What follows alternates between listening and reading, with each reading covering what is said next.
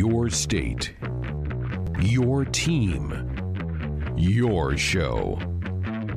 This is Sports Nightly. Snap back, McCaffrey rolling right, looking to throw the football, steps, throws to downfield. J.D. Spielman makes a catch, 5, touchdown, Nebraska. Luke McCaffrey to J.D. Spielman, and it's a one-score game again here in Lincoln. Sports Nightly during the holidays is presented by the Woodhouse Auto family. With over 6,000 new and pre-owned vehicles in stock, visit woodhouse.com to browse the entire inventory. Now, let's check the pulse of Husker Nation with your hosts, Greg Sharp and Ben McLaughlin.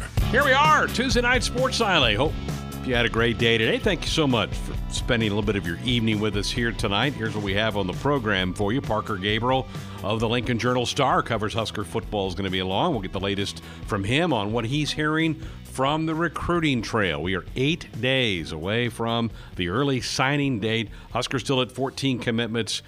Kind of hoping, kind of checking. We'll keep our eye on social media tonight even to see if something breaks on that front for Nebraska. But we'll get the latest from Parker and his reporting, including some more details about the extension for Scott Frost's contract that was announced a couple of weeks ago. The Journal-Star had a report about that this afternoon. We'll get all the details from Parker.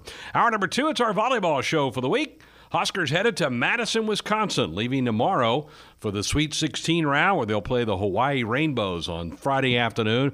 The other half of that bracket has Texas A&M out of the Southeastern Conference against the host Wisconsin Badgers. The winners will meet on Saturday for a chance to get to the Final Four in Pittsburgh in 1 week. This will be our last volleyball show of the year with the head coach, John Cook. The Huskers coming off the 2 wins at the Devaney Center last weekend, beating Ball State and Missouri. Hour number 3, Top 10 Tuesday is back, and we're going to dive into the bowl season. All the matchups have been set for the upcoming bowl season. Those bowls will begin a week from Saturday. We're going to name our top 10 bowl matchups. This will be fun. We always have fun doing that one. And we'll hear from our good friends at Woodhouse.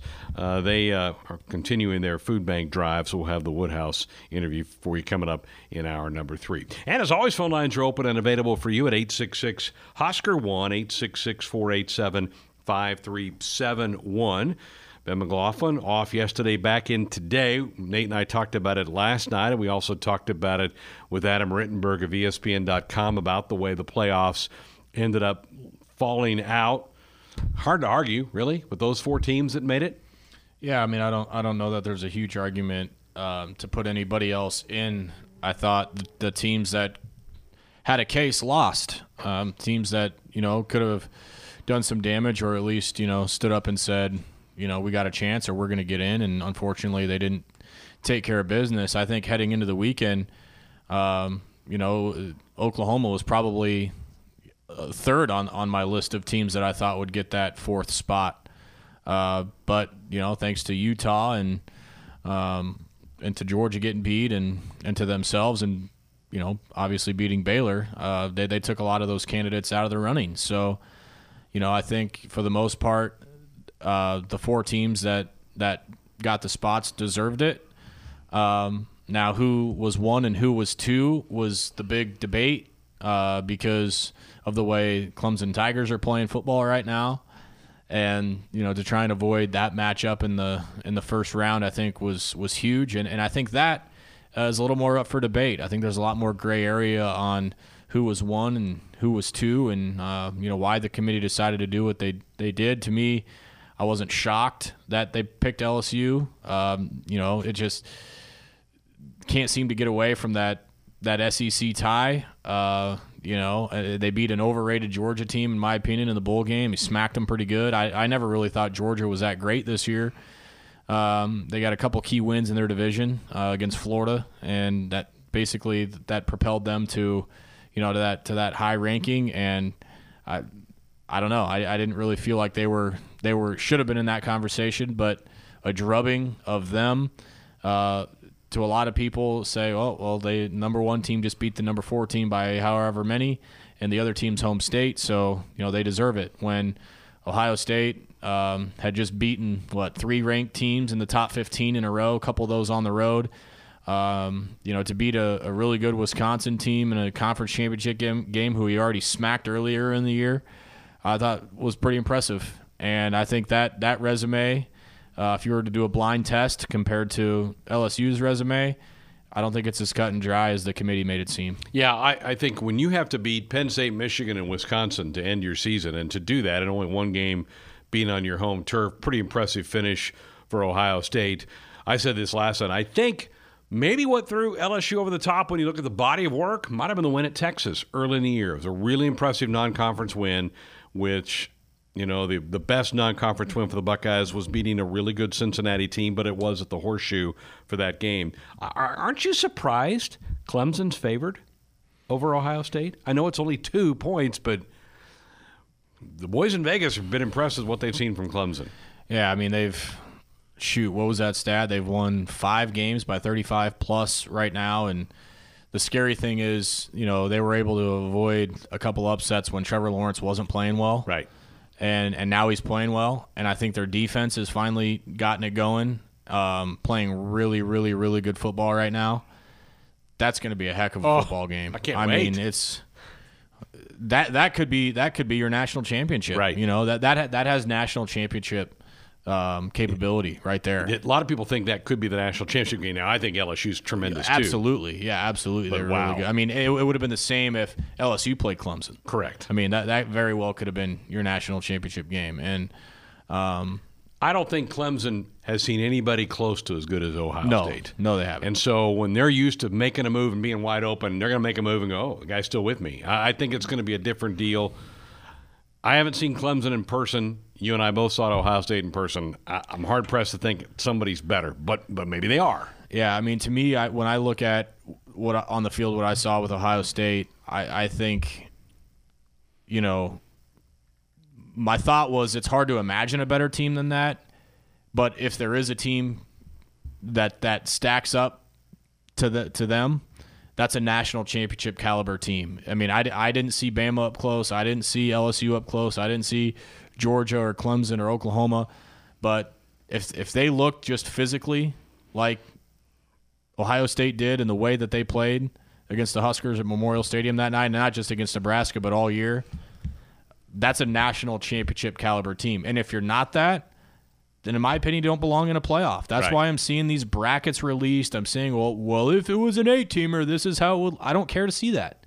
Because to me, there are 3 definite, questionable with a 4th of national championship caliber teams this year. So that's who I want to see play for it. I don't want to see a team that gets rocked in their bowl game or their conference championship game get a shot at it. I don't want to see Georgia in a playoff. You had your shot. Yeah, you had your shot. I don't want to see Baylor in a playoff. You had 2 chances against Oklahoma. I think the weakest thing is that people say the conference championships mean nothing. No, they do. They're in elimination. They were in a total elimination Saturday.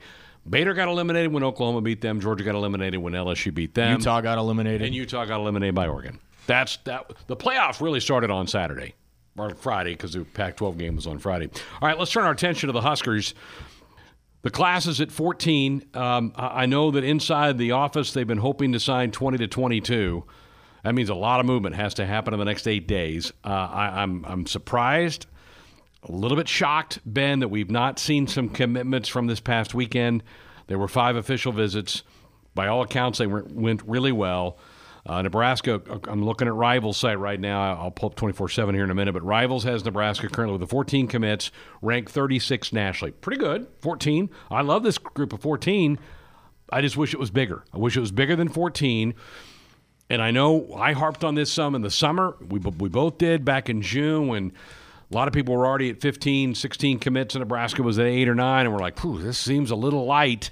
And now here we are, 8 days out, it's still at 14. I'm nervous about this. I know I wouldn't say I'm concerned yet, but I'm nervous that the number has kind of been frozen at 14 here for a while with 8 days to go. Yeah, I mean it's to the point in recruiting season now where every time you open your Twitter app, you're hoping to see one of those commits. You're hoping to see one of those little graphic things that they put out, and unfortunately, it's been a whole lot of nothing. I mean, even if the coaches feel great about a handful of these guys on signing day, I mean, do you really want to gamble, going to signing day with, 9 guys where your hit rate needs to be 7 of 9? or 8 of 9 or 9 of 9? I mean, do you really feel that confident? That definitely is concerning. To see some of the targets that Nebraska has and where their relationships are at with, other teams, that's certainly concerning. And I think the other thing to me, in kind of reading between the lines, and again, I could be way off, just my opinion, I'm seeing a lot of junior college offers go out right now, which tell me it's maybe some of the 4-year guys that they've invested the time in, they don't think potentially good news there. So they want to make sure they build the relationship with some of these junior college players that maybe have a little more sense of urgency when it comes to their timeline and committing. Because, at this point, with, what did you say, 8 days left, yep. and we know what percentage of players is left to choose from after this December signing period. So, yeah, I mean, I'm definitely concerned. I always say on the show that I don't really get bothered too much by it until the actual signing day. But I've also been in those rooms when we're waiting for LOIs to come in, or we're saying, how many times have we been in a room and say, all right, this guy's committing in 15 minutes, and you're waiting around and they don't pick Nebraska, and then you're going, oh, now what? So, yeah, it's not a fun feeling, not a good feeling, and we'll see what happens, but it's crunch time for sure. Sure is. There's one more weekend, and Nebraska will have some visitors this weekend, and then the period goes dark Sunday night. It's a non-contact period. You can't be reaching out to them. Recruits can get in touch with you, but you can't reach back out to recruits starting Sunday night. You can't go visit anybody else after Sunday night. The coaches are out again today. Scott Frost, the latest report shows that he's down in Kansas, seeing the young man from Derby, the offensive lineman who committed back over the summer. I think they were also maybe in Lawrence to see Turner Corcoran, who committed back in April on the spring game weekend. Two big offensive linemen that are going to be added to this group. I think Greg Austin and Coach Frost are down there today doing that. They were up in South Dakota and Iowa over the weekend seeing Hutmacher and also Gunnarsson. So they're kind of making the rounds here in the Midwest to see the young men that are committed, those in-home visits that are so critical to have. But it's at 14. I'm really surprised that coming off of the weekend, something didn't break Sunday night or yesterday, and certainly not today. We'll get Parker Gabriel's take on this. If you have some thoughts about this, we'd certainly love to have you share those at 866-HUSKER1, 866-487-5371. So that's what we have on the program here tonight. We'll come back, get some calls, talk to Parker Gabriel as you're listening here to Sports Nightly on a Monday night. We're back, Sports Nightly, here on a Tuesday night. Greg Shot, Ben McLaughlin with you, and delighted to be joined now by Parker Gabriel, the Lincoln Journal-Star. Hello, Parker. Staying warm? Hey, Greg. Yeah. I like the winter, although the wind the last couple days was a little much. Whew. Man, that thing was nasty. Makes your cheeks hurt when that stuff happens. You always get, between our office and your studio, when you cross 9th Street, you always get the wind tunnel, and, man, it's brutal out there. Sure is. It's cover your face with a scarf time of year, at least for a couple days. Sounds like it's better tomorrow. Well, you had some news you broke here later this afternoon, kind of more details on the Scott Frost extension, correct? What is the latest on that? Yeah, it's pretty simple, really. The addendum that Bill Moose and Scott Frost signed, just signatures just this last weekend, actually, that was announced just before Nebraska played Wisconsin back in November. Really straightforward. 2 extra years on Scott's contract, which takes the deal through 2026. Same base salary, $5 million. All of the buyout language basically just resets. So it's basically as if Frost is at the outset of a 7-year deal, just as he was 2 years ago when he was originally hired. I think some people were puzzled by it. I think Nebraska looked around the country and you saw Florida State and Arkansas, who hired at the same time Scott Frost was hired here, who've already made a change. Didn't you feel like Nebraska felt like they feel like they've got the right guy and just wanted to show some confidence in him moving forward? Yeah, I think so. And I think I don't think that the timing was coincidental given sort of where Nebraska was in the recruiting calendar. And I don't think it was a ploy either. I think it was something that was going to be done. Bill Moos has a history of these sort of, rollover type deals when he's got a coach that he likes in terms of just same terms extended out a little further. But one of the things, and I've talked to a few people about this, and one of the things I really think is true is that it's really easy, for me or you or a Nebraska fan who knows Scott Frost's story inside and out and all of that to just assume that everybody else knows the commitment level here. But I don't think that that's necessarily true. Like, if you're a 17-year-old kid being recruited in Miami, you might not know the extent to which this administration is committed to a long-term overhaul. And then you see coaches around the country, a couple of them being fired in the midst of their second year when it's not going well or whatever. I just don't think it's probably as common knowledge in other pockets of the country as it is here that wasn't going to happen here. And so it was a nice boost, I think, for the university to be able to say, hey, look, not only is that not happening, we just extended them, that sort of thing. Yeah, Parker Gabriel's with us from Lincoln Journal-Star. You mentioned recruiting.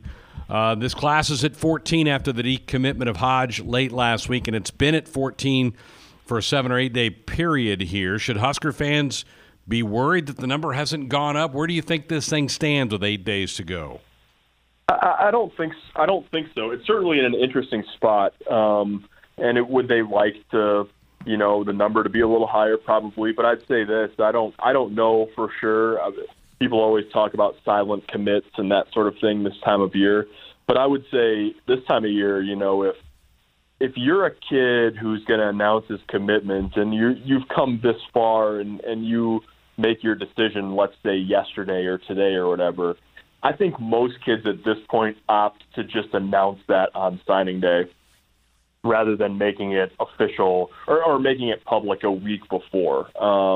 Not everybody cares about having the ceremony and picking up the hat or, whatever. But I do think that some people at this point in the game, you might as well do it on signing day or as part of a ceremony or whatever. And so I think that if you could see, I would imagine that maybe the number for the Nebraska coaching staff is not right at 14 like it is for us who only have sort of public knowledge that we're working off of. But it's certainly, I counted off the top of my head yesterday. I wrote down all of the names that Nebraska, that I thought were possibilities, that most of whom, I think all of whom have visited. And I wrote down 19 names off the top of my head. And so that gives you an idea of, even if we're talking about 5, 6, maybe 7 more, something like that, between now and December 18th or 19th or so. That's an awful lot of names that are still in play at this stage in the game. You just laid out what could be a really nerve-wracking for Husker fans Wednesday. That's what, if that's true, there's going to be a lot of suspense next Wednesday going into that thing. Yeah, and it's going to be a busy day for beat writers too. It's shaping up to be really interesting. You never know. Kid could decide he just wants to say it whenever. I wouldn't be surprised if we hear about a couple, maybe 2 or 3 between now and December 18th, which is signing day. But there's a lot of layers to it. Maybe you hear on a couple, maybe you don't. I think it's possible that there's in the neighborhood of a half dozen that Nebraska's in on, or maybe even a little more, that make their decisions on that day. And then it's important to keep in mind, too, because Nebraska is recruiting a bunch of junior college guys, that the junior college signing period is not just 72 hours next week. It goes through January 15th. And so there's going to be maybe a couple between now and signing day, and then maybe some on signing day, and then maybe some after signing day. And so we're not quite out of the woods yet in the early signing period here. I think, Parker, most people would say wide receivers, linebackers. That's the greatest need for this team. Do they still have? Are there still on their board guys that could help them in those 2 spots? Yeah, absolutely, and I would agree with you. And I think they're looking for a little bit of bridge help on the defensive line too. They like the next wave, but, it's pretty young with seniors graduating. But in terms of receivers and linebackers, yeah. Two, the top of the board guys, so to speak, at wide receiver. Omar Manning's a junior college player in Texas. Justin Robinson's currently committed to Georgia. He's down in McDonough, Georgia. They're actually recruiting against Georgia for a couple of wide receivers, Justin Robinson and Marcus Fleming, who's a kid in Miami. They actually have a wide receiver taking a midweek official visit starting tomorrow, Alante Brown, who reclassified and went to a prep school this past year, originally signed with Texas Tech last year. So there's 4 guys right there at receiver. Linebacker, sort of a similar conversation. Bunch of junior college guys, and then a couple of high school guys who they're in good position with. Caden Johnson, who's an outside linebacker up in Minneapolis, and Jamari Butler, who just finished up his official visit this past weekend, and goes to TCU this weekend and will be deciding between Nebraska and TCU. He's a guy who maybe you could hear about before signing day.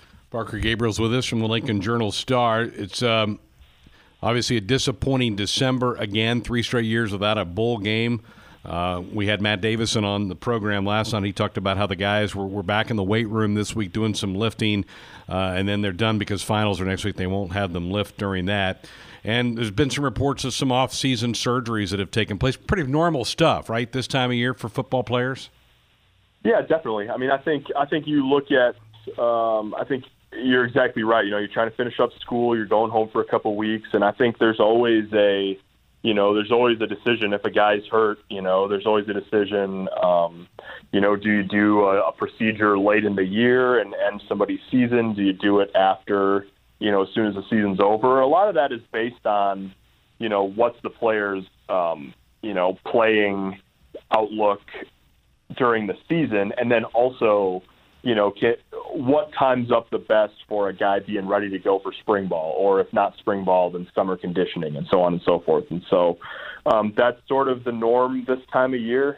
It's obviously they don't want it to be the norm in terms of not getting ready to go to a bowl game, but it'll be interesting, to see kind of how much progress. It's going to be behind the scenes, but, you got to find a way still to make progress between right now and when the official winter conditioning program starts in January. Yeah. Well, buckle up. It's going to be a wild 8 days, I think, for you guys who are on this beat on a daily basis. It could be a lot of stuff zinging back and forth. Yeah, that's good. We got to, it's good to have stuff to write about, and there is certainly no shortage of it right now. Very good. Parker, we appreciate it. Thank you. Yep, have a good night. This is the Nebraska Volleyball Radio Show, right here on the Husker Sports Network. Lexi Sun, will she serve Turner? Yes, she will. Perfect pass. Set left to Bird. Block back! Set point, Big Red! Nebraska wins the third! 32-30. How sweet it is! Just sweet with another big block! Nebraska 32, Missouri 30. Wow. With Husker head volleyball coach John Cook. Line drive serve, bad pass, right side. Hollingsworth swings, Doug. Nebraska volleyball to the middle. Stivrich, kaboom! Woo-hoo! 21-15 on Nebraska. Now here's your host of the Nebraska Volleyball Show, John Baylor.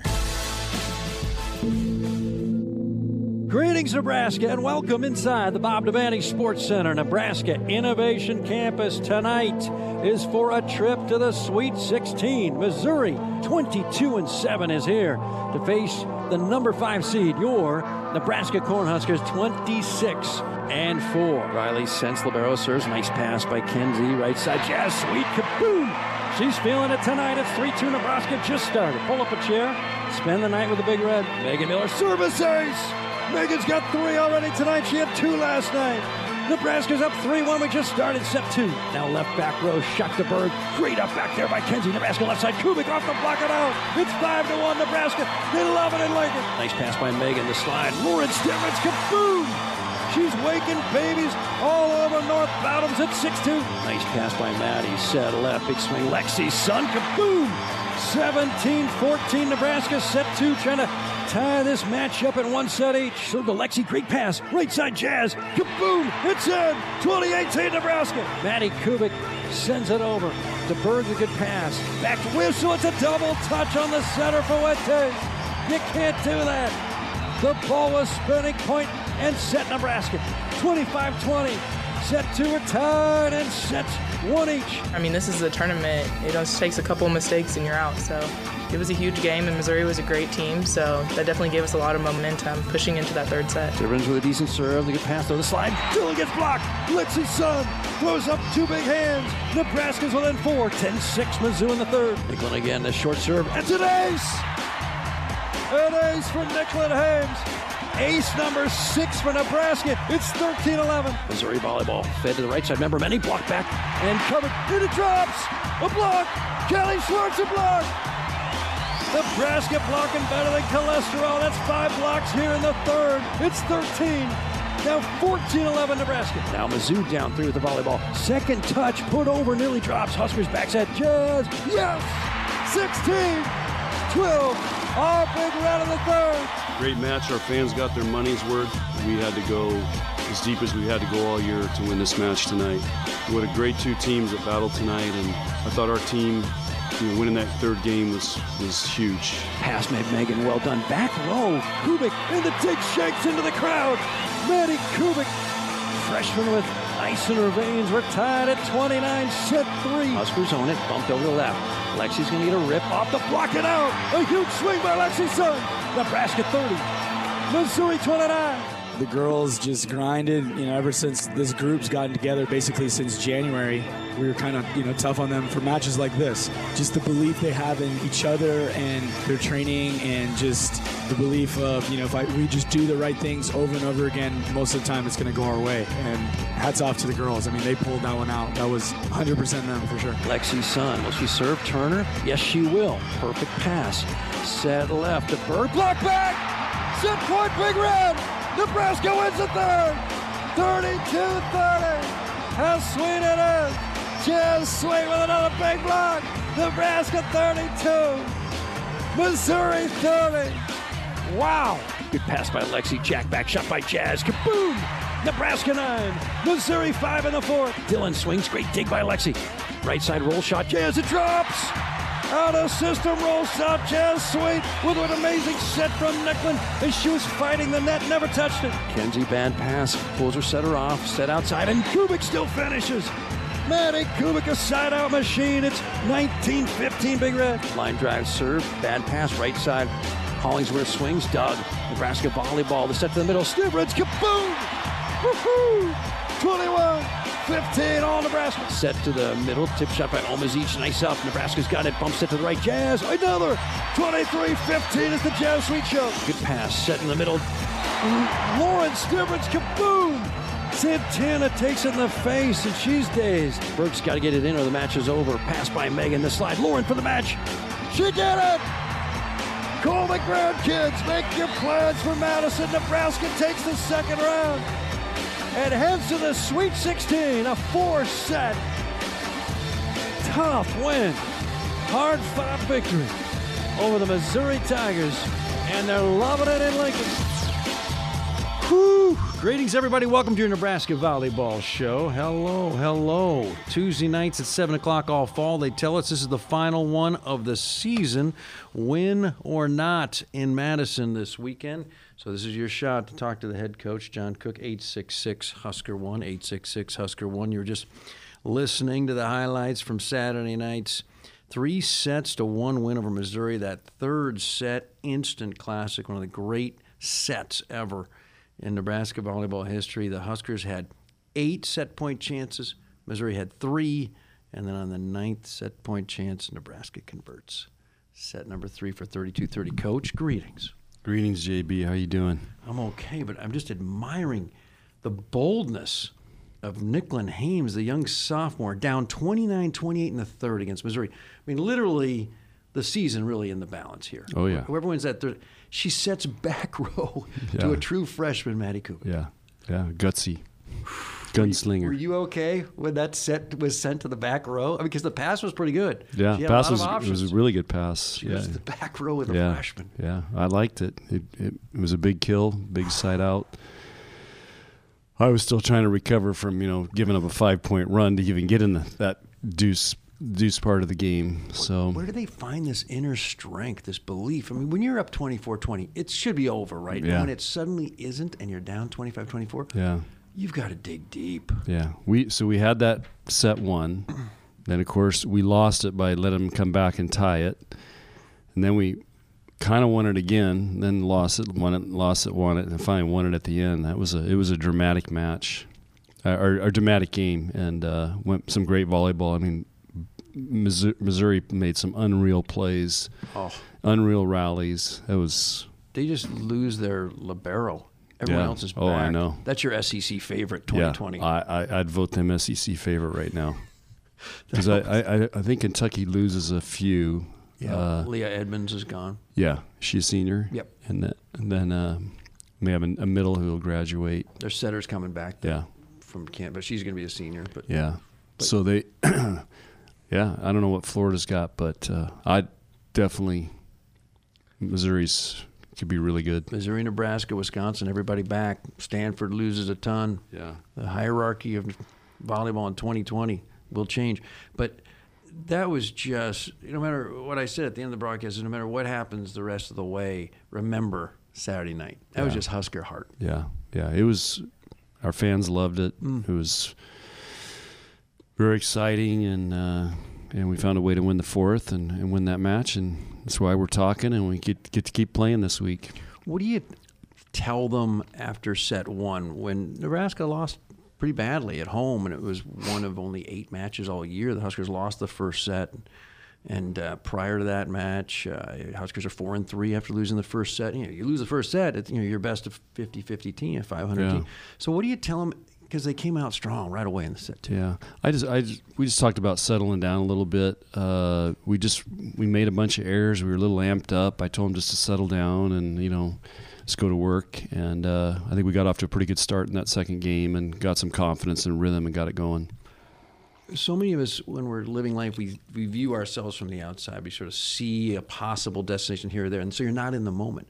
How do your players not seemingly even pay attention to the score? Like, it's just this point, we lost a game, but it's almost like, boom, turn the page. They had a long huddle after set one, and there's like a new team. How do they do that? Yeah, that's we train it, and we work on the mental part of it. We work on the mindset of next point. It's on our wall in our ready room. We work on it all year round. We talk about it. And again, Brett Haskell, our sports psychologist, works with them on resetting, having emotional control. And so we started off that match, and we did not have very good emotional control. I think we hit 4 balls in a row out, so it was not pretty. And we missed a couple serves, and it was just a rocky start for us. But I think they were amped up, and it's hard not to. I mean, it's electric. The crowd's into it. Missouri's playing really well, and we just pressed a little bit. Jazz, 17 kills. She once again plays best when the lights are brightest. She loves December. She doesn't even want to play in September. She just wants to get right to where the matches count. But I think, what do you think? Who's your unsung hero in that match? Is it Megan Miller? I think it was Meg was serving, and Jazz got some huge kills for us. I thought Nicklin set one of the best matches of the year for us. She set really, really well. I just went through all her sets today with her. And so anyway, those guys made some big plays. But, John, it's a team effort. Oh, yeah. Team. I think Lauren Stivers had a couple of monster blocks and kills. She was a little quiet. But I think the key was we served tough when it mattered most. Didn't make errors. Missouri made errors. I mean, you look at and the other thing was blocking. We outblocked them. The difference was the serving game. They had 14 errors. I think we had 5, and we outblocked them 13-5 or something like that. So there's the point differences for in between those games and the two teams. Well, you lost 2 great leaders from 2018, so I know that area was an unknown coming into this year. How do you like your 2 captains now? They're developing and they're figuring it out. They're realizing how hard it is, and you have to have one thing that Kenzie and Michaela had, they just had that deep belief that spread to everybody. And I think Lauren and Nicklin have that, and are sharing that, and people are seeing that. But, it's not easy. 866-HUSKER-1. Joe in Crete, Nebraska. Great to have you on the Nebraska Volleyball Show. Hello, Joe. Yeah, I thought John did a heck of a coaching job in that. That was one of his better coaching efforts I've seen for a long time. I'm talking about it was above the norm for him. Well, thanks, Joe. That's nice. That's nice. That's the nicest thing anybody's said to me all week. Yeah, a little affirmation doesn't hurt. No, you're the first one ever to say that. So. Well, sometimes you got to say something good. The questions I've got are twofold. Number one, we always hear about this is a very young team. What makes that young team any different than an experienced team if they play well together? Well, and the second thing, yeah. Go ahead. The second thing I want to ask is what do you expect your start will be against Hawaii? And that's my two questions, and I'll listen. So what makes a young team? I think what more makes a young team is they're going to play at the level they're capable of playing at. It's just the experience of how to handle certain situations that come up as the play is going on, the emotional part of it, the leadership, the grinding every day, the long season. That's where your leaders really can impact the team and create the mindset that you need and the understanding, and don't let people complain, because it's a natural thing, and it's a long season, so it's a team, and so not. There's a lot of stuff going on, a lot of dynamics that, your leaders take care of that stuff in the locker room, because we're not in there. So those are some of the biggest things that you look for in more experienced teams.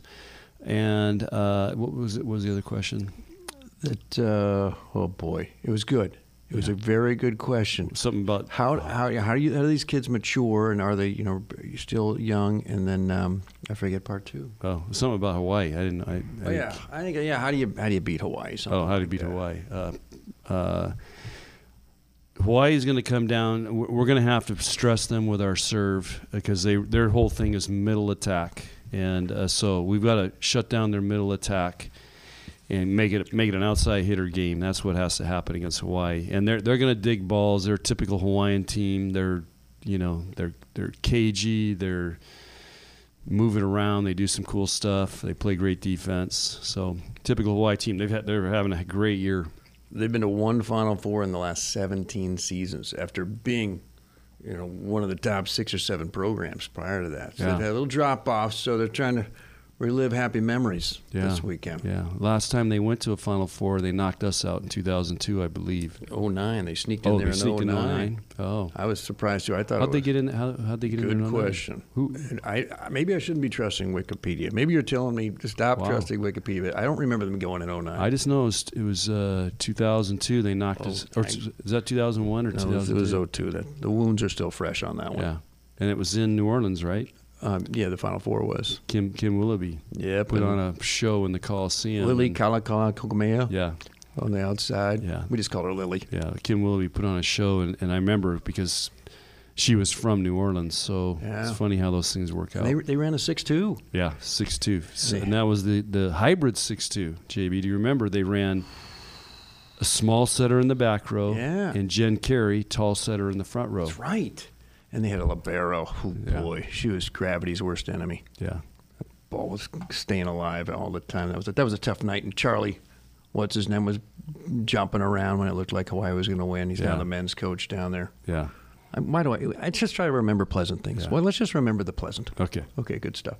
Here's Art in Bellevue. Art, great to have you. You're on the Nebraska Volleyball Show. Hello, Coach. Hello. Congratulations on a great season and good luck in the tournament. I have 2 scheduling questions. I know that's kind of far away from your mind right now. Will the next Creighton game be at CHI Center, and when will the scheduling for beach volleyball in Hawaii be posted so I can plan my Hawaiian vacation? The plan is to play Creighton at the CHI Center, so I have a date. We have a date we think we're playing. It hasn't been confirmed yet, but I think it's third week in September on a Wednesday night, I believe. And then the Hawaii schedule, or our beach schedule, is pretty much set. I guess we'll probably release it in January sometime. That's Sports Info decides that. But spring break is when we're going to Hawaii. So if you want to see us play in Hawaii, we're playing Hawaii, Washington. Cal Poly's going to be there. I think Utah's there. It's Chaminade. This sounds like a vacation. Yeah. Is there really going to be volleyball going on down there? Literally, we play every day except for one day. We literally play all day. I love it. I mean, it's just going to be play 2 teams in one day, and then turn around, play a tournament for a couple days, and turn around, play another 2 more teams for all day. So I thought you turned the beach season over to the assistant coaches. Yeah, we just went through the schedule last week. But you make the trip to Hawaii for the heck of it? It depends. I haven't been the last 2 years, JB. I've been recruiting. Somebody's got to recruit. You've earned the trip. All righty, 866-HUSKER-1. Stay right there, Al. Get back to your calls on the Nebraska Volleyball Show momentarily. Getting ready for the regional. Nebraska plays Hawaii Friday. The winner gets either A&M or the host Wisconsin Badgers. Welcome back. Your Sartor Heyman Jewelers Nebraska Volleyball Show. And the Sports Nightly Hotline is brought to you by Woodhouse Auto Family, bringing you more choices in brands, locations, and service. Experience the difference. Purchase with confidence. This is Woodhouse. 3:30 Central is the anticipated first serve of Nebraska-Hawaii as the Huskers seek revenge for what happened in the regional final in 2002. Meanwhile, the Rainbow Wahine has only been to 1 Final Four in the last 17 seasons. That was 2009. Their head coach, Robin Amau Santos, she's back. Took over for Dave Shoji, the ageless wonder. Robin was a heck of a setter. Oh, yeah. Mid-90s, played on the national team for a long time. Yeah, Olympian. And you said it's a typical Hawaii team in this sense as well. They got a Swede who's 6'4", and then they got 4 Spurs. Yep. It's always like this, sort of amalgamation of toys, but island of sort of nomadic toys that come together. They now and then hit the jackpot. They're usually in Sweet 16, and they got a heck of a team. 3 losses. Yeah. And they mowed down the Big West Conference. How about the conference? The Big West with 1 left.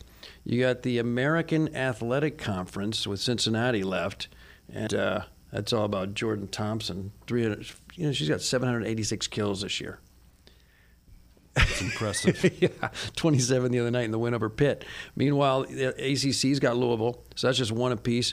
The Pac-12 and the Big 12. No, the Big 12 with 2, the Pac-12 with 3, the SEC with 3, and the Big 10 with 5 left. JB, I got an interesting so the Big Ten has the most? Yes. Yeah. I got an interesting story for you about Jordan Thompson. She's the big. She played on the national team. She's a senior Cincinnati. Everyone missed her. Yeah. She should wait to Cincinnati play for the Bearcats. Yeah. And do you know what happened a couple years ago with her? Not yet. She had Tommy John surgery. No. Amazing. She went from nobody knew about her, just an okay player, had Tommy John surgery, and now she's probably going to be in the Olympics. The surgery made her stronger? I want Tommy John surgery. I was talking about this with some people in the sports world, and they were saying that there's baseball players now, they do elective Tommy John surgery. Let's just get it over with and get it good and strong. They used to be a career killer. I know. So because that's how I found out about this. They were talking about, I'm trying to remember who I was talking with, and so anyway, Tommy John surgery. Elective. Changed her. No, I don't know if hers was hers. I think she needed hers, but medicine. Yeah, crazy. Greg in Grand Island, great to have you on the Sartor Heyman Jewelers Nebraska Volleyball Show. Hello, Greg. Hey, guys. Thanks for taking my call tonight. Just real quick, Coach, the broadcast team you have now with Olin and JB are just doing a fantastic job for you this year. I know you don't get to listen to them, but I am curious. Sometimes after the matches, my favorite part, honestly, is to listen to Lauren interrogate you. Yeah. And I was just curious if it ever feels like she is a little bit interrogating sometimes. I love her technical analysis, and I do like the answers that you give back to her as well. But honestly, that's kind of my favorite part. as listening to you guys break things down after the match. My question real quick, 2 things. Number one, with Wisconsin possibly coming up again, do you have already in mind some tweaks and some little things that we're going to see that you might try to do differently to out-scheme them? And then my last question real quickly, on men's volleyball, if it would ever come up, A, do you think it would work here in Nebraska? And B, would you support it or could you support it? And I'll hang up and listen. Thank you. Great. This is like all-star night questions, man. This is like a volleyball chem lab we got going on in here right now. This is incredible, these questions. Great questions. First of all, we've lost to them twice, 0-3, so we've got to make adjustments. So we're looking at things, we're working on things, and and we treat this week like we treat any other week. We have potentially 3 teams we could play, or we're playing 1 for sure, and 2 other ones we could potentially play. So you have to put in your packages during the week, and so we've spent time on how some adjustments we'll make against Wisconsin. One of the big ones is we got to stay out of the net. We were in the net so many times when we played there, but got to give Wisconsin credit for stressing us to make us go in the net. But men's volleyball, I'm so glad you asked. So first of all, when there's a new nonprofit that started to help promote men's volleyball across the country. They've raised about $3 million. They're giving grants to start men's programs. You get a grant from the NCAA if you start a men's program. So there's monetarily, there's a lot of incentive to start men's programs. And I can't tell you how many, there's like 90-some Division II, Division III men's volleyball programs now, 90 to 100, but there's still only about 19 Division I. So you need the Power 5 conferences to start it. Well, you got USC, UCLA, and Stanford in the Pac-12. You got Ohio State, Penn State in the in the Big Ten. So I have not talked to Bill Moose about this, but I talked to Sean Eichhorst because we had a meeting with these guys that had the money and were ready to give a grant here to start it here. But we need a couple other Big Ten schools to jump in. I think it would be awesome. State. So got Ohio State. Yeah. Ohio State, Penn State are in. But yeah, we'd want to get Wisconsin, Minnesota, Nebraska, and maybe Illinois. You already got everything ready.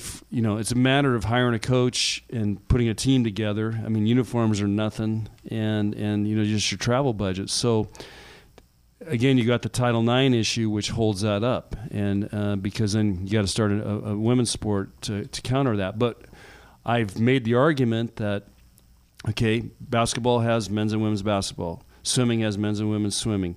Tennis has men's and women. Golf, men's and women. Volleyball is one of the only sports that we don't have a men's side to it. And I think it cheats our athletes a little bit. I think it would be cool to have a men's team. So having said all that, I've been working on Trev Alberts. I think Nebraska Omaha ought to start a men's program. They don't have football. They're not going to have the Title IX issues. They've got a great gym. They could have their own niche in the Midwest. They could have their own niche in Nebraska, which is a volleyball crazy state. What did Trev say? He listens, and he likes the idea. He hasn't pulled the trigger yet. But I told him, I said, I think within 4 years you could be competing for a Final Four. 866-HUSKER-1. This is your Nebraska Volleyball Show. We think 'em up. We count 'em down. It's Top 10 Tuesdays on Sports Nightly. Broad-based thing. You excited about a lot of these or not? There are matchups that really have you kind of salivating or... Well, obviously I'm excited, but I was on with our Omaha affiliate, Nick Hanley, earlier today, and I'm just still bitter that Nebraska's name's in any of these bowls. But yeah, I'm excited to watch. Always excited to watch football. So, yeah. Big celebration going on right now at State College. Penn State knocks off Maryland. They did not celebrate like that when they beat us last year. Well, yeah, no, I'm sure that's probably true. And Louisville, the number 1 team in the country, as Tim just told you, they're down 10 with a minute and a half to go in that game. So number 4 has already lost tonight in college hoops. Number 1, moments away from losing. All right, lead us off. Cool. Glad to do it. My number 10. Little surprised this made my list, but of all of the other ones I had in the 10 spot, I think this one intrigues me the most. I've got the Holiday Bowl here at number 10. I got USC and Iowa here. on first glance, I didn't think it would make my list, but I think this one is certainly worth my 10th spot. So, seeing USC and Iowa, and obviously anytime a Big Ten team's in a bowl game has my attention. Iowa was able to get by Mississippi State last year after getting thumped a couple times in bowl games. So we'll see how they do against the Trojans this year. Tim? Yeah, my number 10, and this one was really marginal. I probably shouldn't have put it on here, but it's more of a hate watch for me. I've got Louisiana Tech and Miami in the Walk-Ons Independence Bowl. And the only reason why is because I want to see Manny Diaz's tenure just go down like a shipwreck. They lost to FIU, and I figured maybe Louisiana Tech has got something cooking. Maybe they'll be able to knock off the Hurricanes. But I'm not a Manny Diaz fan. The whole turnover chain type culture and him leaving Temple after 2 weeks, and I'm not a fan. So I will be dialed into this one, if only to watch Miami hopefully lose. How about that? They lose to FIU and still get a bowl bid. I know. It's not good. No, not good at all. All right, my number 10 is one of the first games out of the gate on the 21st, and it maybe it is because it's one of the first games, and I'll settle in because I'm excited about bowl season. It's the New Mexico Bowl between Central Michigan, who we play next year, so it's kind of a chance to scout a little bit, against San Diego State. San Diego State a 4.5-point favorite in this game. And this New Mexico game, down through the years, has been a pretty entertaining bowl game. A lot of points usually scored in this game. So for me, number 10, the New Mexico Bowl. All right, on to number 9. As surprised I was to see number 10 on my list, as surprised I am that my number 9's all the way down at number 9. And I got the Orange Bowl all the way down at number 9. Florida, Virginia, it's one of the biggest games. But in terms of the matchup, I'm just bleh on. I know Perkins is a really good player for Virginia. Florida has the ability to move the ball, at least some. Typically, they're the most boring team in America to watch. But I've got a New Year's Six Bowl all the way down at number 9. Okay, there you go. My number 9. I've got another one that I'm not very proud about putting on here, but I've got the Sugar Bowl between Georgia and Baylor. Now, had this game actually taken place in the regular season, to be a must, or to be can't miss. But now you have two teams that kind of don't want to be there. But what I'm banking on is for Georgia to not show up, essentially, and they get clobbered by Baylor, and then you have the whole, SEC fans who have a meltdown, and then Georgia has to control the narrative by saying, "Oh, well, we didn't really want to be there." So I can't wait for that conversation to happen. But again, this is another hate watch for me. Georgia, Baylor, and the Sugar Bowl. Georgia didn't show up last year. Remember, they got beat by Texas in that game. That's right. And everybody's like, "Well, they just were so disappointed." And that is the thing about when you get to a conference championship game and you lose it. And maybe this is a project for Austin because he loves doing these type of things, is go track the loser of the conference championship game over, say, the last 5 years. How have they done in bowl games? I bet it's not very good. Yeah. I'm going to put him on that. I'm going to text him right now and tell him to do that. All right, my number 9, I'm going to the Liberty Bowl on December 31st. Navy and K-State. This game might be 2.5 hours long. I mean, these two teams run the football so much, and K-State still huddles. I'm not sure if Navy huddles. I'll watch the Army-Navy game this week and see that. But this game might be – the clock may not stop in this game with these two teams. It could be a really close – in fact, the line's basically a pick-em between Navy and Kansas State. So the Liberty Bowl, number 9 for me. All right, on to number 8. And again, surprised I have typically one of my favorite bowl games to watch every year. Outside my top 5 is not something I'll probably ever do again, but matchups just meh, and especially considering one of the team's circumstances. I got the Cotton Bowl all the way down at number 8. Penn State and Memphis. Coach Norvell will not coach Memphis in the bowl game. He's already headed to Tallahassee to take things over. So, I would be excited to watch Maryland's offense work against Penn State if he was there, but he won't be. So, this game's kind of just – it's the Cotton Bowl, so it kind of has to hold a place on my list, but I'm not too fired up for it. Didn't make mine. My number 8, and I'm moving it firmly out of territory of hate watch games into games that I hope I'll enjoy at least. I've got Boise State and Washington in the Camellia Bowl, and it might not be the most enticing matchup on paper, but definitely I'm a sucker for a storyline. You have Chris Pearson who's going out in his final game, possibly of his career at Washington, coaching against his former team. And, it kind of is an interesting matchup, I guess, a little bit, even though I just said it wasn't a second ago. I mean, you have a group of 5 team, but definitely a very talented one that can kind of gun it. Also, Washington, their defenses over the years, especially since Chris Pierce has been there, has been impressive. So, and you guys were talking about the top 150 coaches early in the show. I think Chris Pearson actually cracked that list. I think he was somewhere in the 50s 58, or 60s. I think. Yeah. So again, I think Chris Pearson is going to be missed in terms of that college football coaching landscape. So definitely Nate's going to gonna watch miss that him. one. I'm right there with you. I have the same one at number 8. I think this is almost like that NCAA tournament game where they match a coach against his old team just to kind of be ornery. That doesn't really work that way in college football, but I think it's going to be a really good matchup. It's on that December 21st, so I have 2 games of my 10 on that December 21st. So I've got the Vegas Bowl here at number 8. Cool. All right, on to number 7. My number 7, I got the Gator Bowl here at 7, Indiana and Tennessee. And my intrigue on this one is, Tennessee's been a lot like Nebraska, but now you get an SEC team that's matched up with little old Indiana. And if Indiana can find a way to beat them, I think this is a perspective in Knoxville, but even in the SEC, to say Indiana is a team that hardly ever makes a bowl game, if ever, and they just beat Tennessee. So I'm really, really pulling for Coach Allen and the Hoosiers to get that one done. I think there was a lot of people that kind of wanted this to be the game in the Music City Bowl in Nashville. It would have been really close for both fan bases to drive to. Even though this was the year for the Big Ten that the Gator got the pick over the Music City Bowl, they thought, well, maybe they'll trade it out and let Indiana go because you can get in the car and get to Nashville from Bloomington or Indianapolis in a couple of hours, but off to the Gator Bowl they go. Yeah.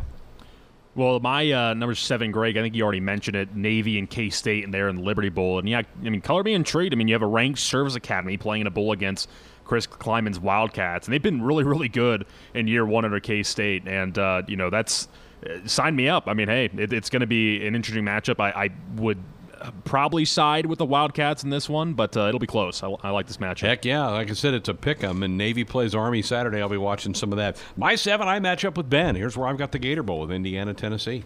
Very good. All right, on to number 6. And the rest, I mean, Gator Bowl was certainly a game that I'm interested in, but 8, 9, and 10 for me didn't really move the meter a whole lot. These last 7 I am really excited for, and this one included, and really hoping this one goes better than the last Big Ten opponent to play this team. I've got the Outback Bowl here in Minnesota and Auburn. Certainly hope it's not another Purdue waxing than what we saw last year, but Minnesota's had a great year. Auburn just coming off the Iron Bowl victory. This would be a huge win for P.J. Fleck if they could find a way to knock off Auburn. And again, these Big Ten SEC matchups always have me intrigued. So I'll drop my oars in the water for Minnesota for one game. I'll root for them to win.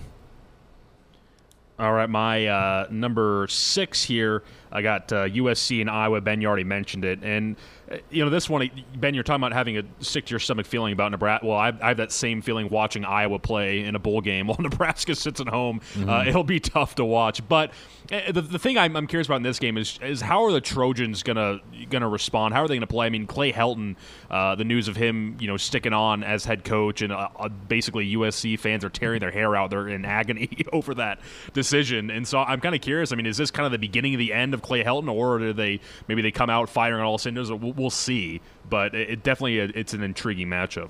I'm right there with you. I've got the Holiday Bowl at 6. This is the last year for the Big Ten having an association with the Holiday Bowl. It comes off the Big Ten slate, so Iowa will be for at least a while the last Big Ten team to play in the Holiday Bowl. So I line up with you, Tim, at 6.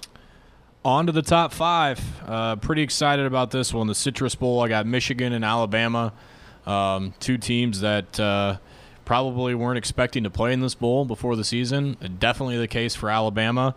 And if Michigan wants to regain some of that respect and start to, put that Harbaugh can't win the big one to bed, this is the perfect opponent for them to do it.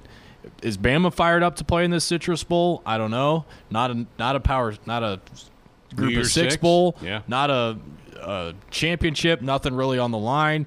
This could be a winnable game for Michigan, in my opinion. Oh, you're calling your shot. You're calling. I'm not saying here. they're going to. I'm saying they typically I would just write them off in any sort of big game, but I think they have potential to beat Alabama in this game, and I think that would, at least for a little while, calm the waters in Ann Arbor, at least until they played another rivalry game next year. That's a tough one to follow, but at my number 5, and I almost left this one out, but I kind of talked myself into it. I've got Oklahoma and LSU there in the Peach Bowl, the college football playoff. And you think about it, I mean, it's going to be a hard one for Husker fans to watch because the Joe Burrow talk has been in the news, and you really can't, if you look at it, you can't blame Scott Frost for not taking Burrow, giving all the facts and details they had at the time. But still, you can't help but look at that Joe Burrow playing, and you can't help but think, what if? And so he's fun to watch. He's probably going to win the Heisman. Also, on the other side, you got Jalen Hurts, who you talk about all the quarterback transfers. He's another Heisman finalist, and so he got spurned by Alabama. He got demoted, and then he goes to Oklahoma and leads into a playoff. So he's got kind of an incredible story going. So definitely, in terms of two quarterback storylines, there aren't many better bowl game matchups, at least for this year. How about all three quarterbacks that are going to be sitting in New York on Saturday night transferred? Yeah, jeez, something. Isn't that something? All right, my number 5. You guys, I think Tim had this earlier. Here's why I have the Sugar Bowl. I've been fascinated by the Baylor story, and I've been trying to relate this to Husker fans, that 2 years ago, Baylor was 1-11.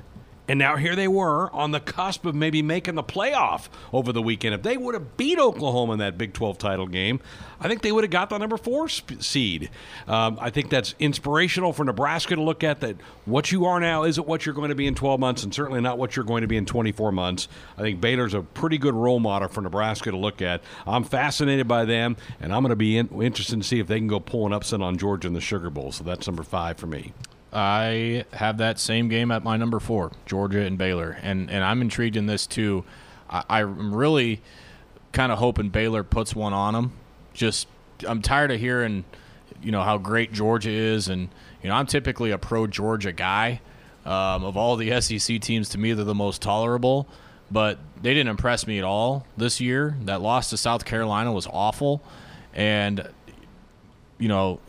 really both teams, Greg, need this one. Yeah. They need to win this game because Charlie Brewer back by then? He should be. It was a concussion for him. Well, how about that freshman that comes in and throws 2 passes? But yeah, I mean, Sugar Bowl to me is always one of those fun games. It's in Georgia's backyard. We'll see how it goes, but I think for season salvage reasons, it's big for both teams. At number 4, I've got the Camping World Bowl. I'm not sure if you guys have mentioned this one yet. You might want to pitch a tent for this one. You got Notre Dame and Iowa State. And it's kind of a weird matchup because Iowa State, they're 7-5, and so at least on paper you think of that and you're like, okay, why are they playing Notre Dame? Well, they had that 2-point loss to Baylor. They lost to Oklahoma State on homecoming. They had the 1-point loss to Oklahoma. They got I think it was a 10-point loss to K-State, but they've had a lot of really, really close losses. So in another universe, Iowa State is a very dangerous team with a lot better record. But I think they have a lot to prove against the Irish. I mean, Notre Dame, they had a very solid season, but they got kind of drummed by Michigan, and they had the loss to Georgia. So, I mean, I'll be curious to see. I mean, maybe it's another situation where Iowa State, they kind of sneak up on Notre Dame because they're not expecting the Cyclones to put up much of a fight. But definitely, I will be dialed into the Camping World Bowl. No, the Irish were 10-2, and you're right. They got stomped by Michigan, but they played pretty well against Georgia between the hedges. Those were 2 tough road games. Why did they not get more consideration for a New Year's Six game? At 10-2, Notre Dame, with their following, I'm surprised by that. You look at it, Virginia, and I think it's because of a conference affiliation, but there's Virginia with 4 losses in the Orange Bowl, got boat raced by Clemson, even Wisconsin with 3 losses, and again, it's the tie-in with the Rose Bowl in the Big Ten, but I was just surprised Notre Dame didn't get a little bit more consideration for a New Year's Six game. All right, my number 4, I'm going back to Texas, down to the Alamo Bowl. Texas against Utah. How does Utah come off of the loss to Oregon? Texas will be fired up. I think Texas will see this as kind of a last chance to kind of salvage the 2019 season. They're going to have all the fans there in the stands. It'll be a huge home field advantage for them. Usually the Alamo Bowl is one of the more entertaining games every year. I think this one could be as well. I am out on Utah after sticking up for them on this show. Done with those guys. They blew it. And so, yeah, I don't care to watch another snap of Utah football this year. They didn't make your list. They did not make my list. And Texas is going to win this game, and they're going to get up on the podium and say, we're back again. They might. You're right. No, this is one of those games where I hope both teams lose. I think Utah is favored by a touchdown. Yeah, whatever. Yeah. Good for those guys. Am I cutting someone off? Yeah, No. it's Ben's turn. Okay, go ahead. do you Ben. mind? I mean, it's all out for now. Okay. All out for now. I'll let you know when I'm finished here in a second. My number 3, I've got the Rose Bowl here, Wisconsin and Oregon. I love these conflicting styles. It's not quite what we had a few years ago with DeAnthony Thomas and LaMichael James against that Montee Ball team, where Oregon was just zipping up and down the field.